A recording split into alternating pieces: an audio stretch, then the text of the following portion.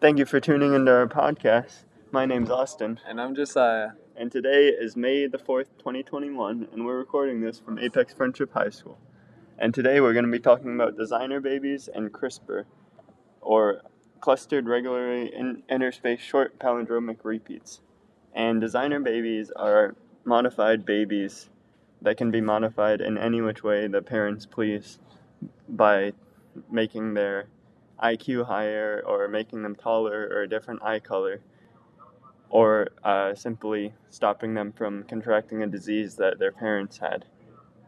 And the main purpose that people would want this would be either to have a baby that won't carry on your disease, or to have a superior baby. Yeah, and the way it works is through the use of CRISPR, which was actually a bacteria's way of locating and destroying viruses that come and infect them. Essentially, they have a snapshot of what the virus looks like or a way to detect it so that they can then find it, locate it, and eradicate it. But we can also use this to locate genes in the human genome, which then gives us the opportunity to change them in some way by deleting or adding genes, which can totally change how it works. And so today we wanted to discuss just how CRISPR works, and as well as the ethics and what the future could look like for that. Well, we recently read a book called Frankenstein by Mary Shelley, which I'm sure most of you have heard of. It's essentially about this guy, Victor Frankenstein, who reanimates this dead body. And as soon as he does it, he's like super excited to do it, but as soon as he does it, he's terrified of what he's created. He runs away, but throughout the book, the monster is following him around, creating problems, killing people, and like framing others for it, just creating chaos. And eventually, the monster kills his wife. Yeah, and if you listen closely to what Josiah said, he said dead body, which means, where do you get a dead body from? Victor got these body parts from a grave, and that's how he experimented. He dug up dead bodies and gathered their parts, which is not that morally right. Not to exactly. Me, at least. There's a lot of rules, laws about like what you can do with dead bodies. You know, you want to keep the sacred. Yes. Yeah. And this book was written in the 1800s, but I don't think it was that moral back then either. Probably not. So, and then this kind of relates back to our topic of designer babies, because like, what are the ethics in designer babies, which we'll talk more about this later. But and then Victor digging up dead bodies, how does this relate necessarily to changing just a baby completely, making them a completely different person? Right. I think like one of the big things about the book is the fact that like his excitement for what he's doing immediately turns to terror of what he's created. And so I think the fear for a lot of like emerging technologies, specifically CRISPR and like designer babies, is the fact that we might get caught up in the ambition of what's possible and cause us to lose sight of what horror we could create for the future. Yeah, we could become too motivated to find new developments in designer babies, and then not even realize what we're doing wrong ethically or morally. Yeah. So I'm going to be talking a little bit about the history behind designer babies and CRISPR.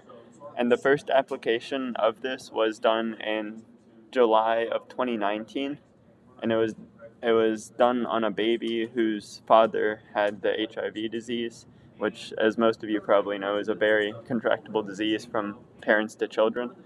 So these scientists decided to modify his genes to possibly stop the genes that could carry the HIV disease from being able to carry that disease.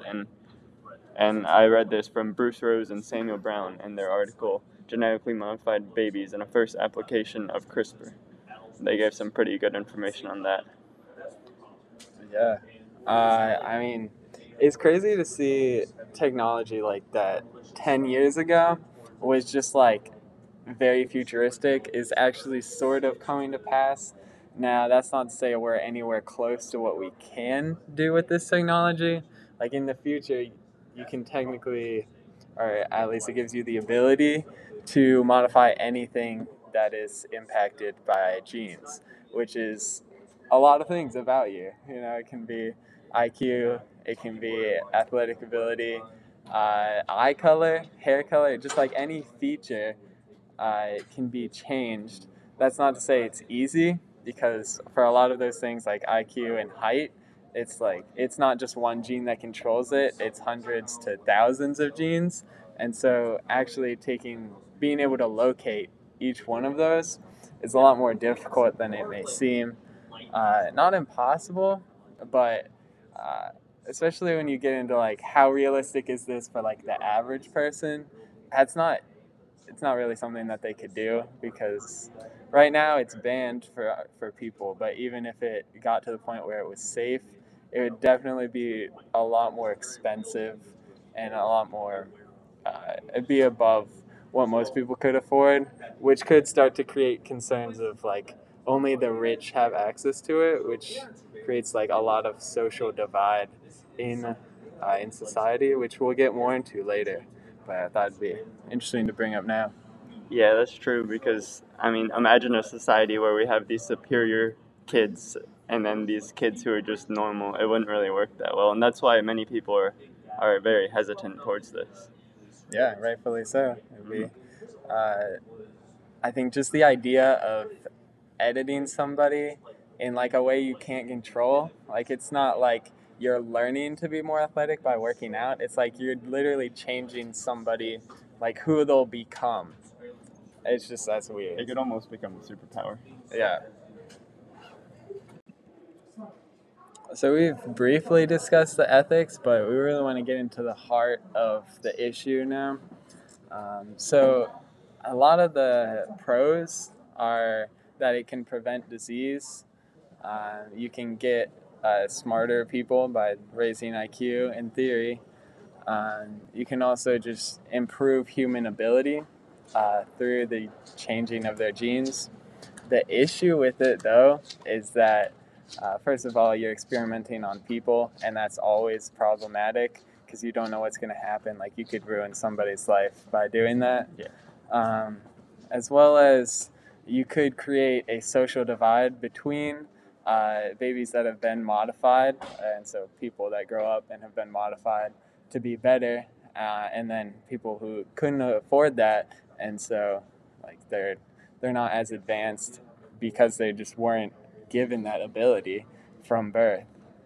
Yeah, I mean, imagine a society where the high class is all of these designer babies who were made to be these perfect 5'10" males with strong males who have blue eyes. Even it could get so specific like that, you know. Josiah and I talked about this earlier, but and then the ethics of experimenting on parents and unborn babies, and like we don't know like the risks of this because the first experiment was done just 2 years ago. So we don't really know what could happen, but we do know that this could create a big divide, as we've learned in history. Yeah, but if you think about it from the sense that we were technically able to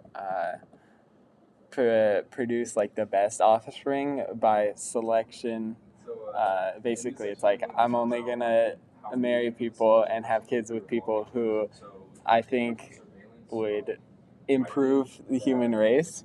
It's like that's technically an ability we have now. So if we wanted to do that, we could.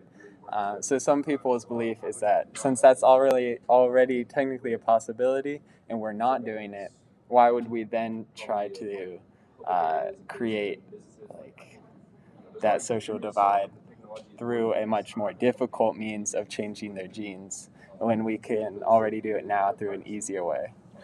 Yeah, I completely agree, and also it's just like the fact that that you can create these like special people who are just have a leg up in society. It's like if I'm applying for a job and then I'm going up against a designer baby who has way more skill at this job than me, then I'm not going to get the job and I'm just going to be pushed down to the bottom of society. Right. Like, also think about it. You're trying to find somebody to date. Like, right now, I'm an ideal human to date. I I would agree. 5'10". I got a nice face, a nice body. You know what's not to like. But then imagine it's like suddenly I have a ton of increased competition there. That's not fair. I don't like that. So we talked a little bit about the ethics, but what do you think should be done if the ethics are broken? Like if I'm a experimenter and I do something that I shouldn't do on a newborn baby, like how should I be punished or taken accountable? What do you think Uh, about that? that's really hard. I mean, obviously, I think you gotta take into consideration like what type of consequences you're causing. Like if you are causing harm to a person, like that's definitely reason for jail. Definitely ruining your reputation. A lot of fines. You'll probably get sued. But just like the way we handle like hurting somebody now through just like physical means, like stabbing, shooting, that type of thing, I would imagine we'd carry over in a similar manner for how you impact somebody while they're in the womb.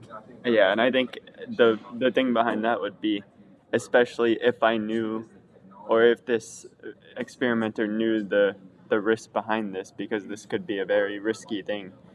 But, like if they don't, they should still be held accountable. But if they know that they can hurt or kill the baby or the mom, then they just shouldn't be doing that in the first place. Yeah, totally agree.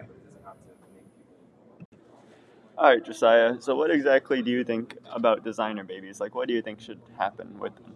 Yeah, I think from a concept point of view, it's really cool to be able to, change a person to be able to make them stronger or like smarter, prevent diseases like that. I think that's all like that's cool to think about. Yeah. But I think realistically, when you think about like how that's going to impact people, it's like you're sort of saying like one trait is better than another, and that's like not really true. So it opens like the door to like a lot of discrimination. It's like how do you pick what traits are better for people to have? So it's like a lot of benign traits are like just physical traits you can't select for it at all because it's like that would be wrong. You're taking away from who the person is. I think disease is like a good thing to be able to prevent, but I think just starting with that, it opens the door to a lot of more issues. Yeah, and I agree in the fact that I think if the main reason we use this was to prevent diseases from spreading, especially from parent to child, I think that would be a great purpose. But then if we did that, we would have to have strict ethics and guidelines behind that, so that we wouldn't Right. end up creating everybody to look the exact same. Everyone to be 5'10" male, or I mean we'd have females too, obviously, but 5'10" male with brown hair. Like people need to be different. Otherwise, we're gonna create a world of all these rich people who are creating these babies that they just want to be on the next level. Right. Like there's a lot of uniqueness in how the world is now, where there's so much diversity, there's so many different perspectives, but it's like we all can come together and share that and create a society where there's like more information and more experience than ever because everybody's coming from a different place and then intermingling, and it creates a much better place for everyone. Yeah, and if we were all the exact same, then what would we have to share with each other? Like, what would we have to learn from each other? It would just Right. create this world of one, boringness, and two, just separation between people who are modified and people who aren't. Yeah. So I think like a future where we can prevent disease is good. It's definitely hard to control. It's like what's the difference between changing one gene and another? Yeah. It's like how can you make sure that only one of those is like someone will only do one of those. But I think ideally you have regulations and people follow them. But I don't know if that's realistic. If people were to follow the regulations, I think this could be a great thing. But otherwise, I don't think so. Yeah. All right, y'all, that wraps up what we had to talk about today. Thank you guys so much for listening through, and I hope you have a fantastic rest of your day.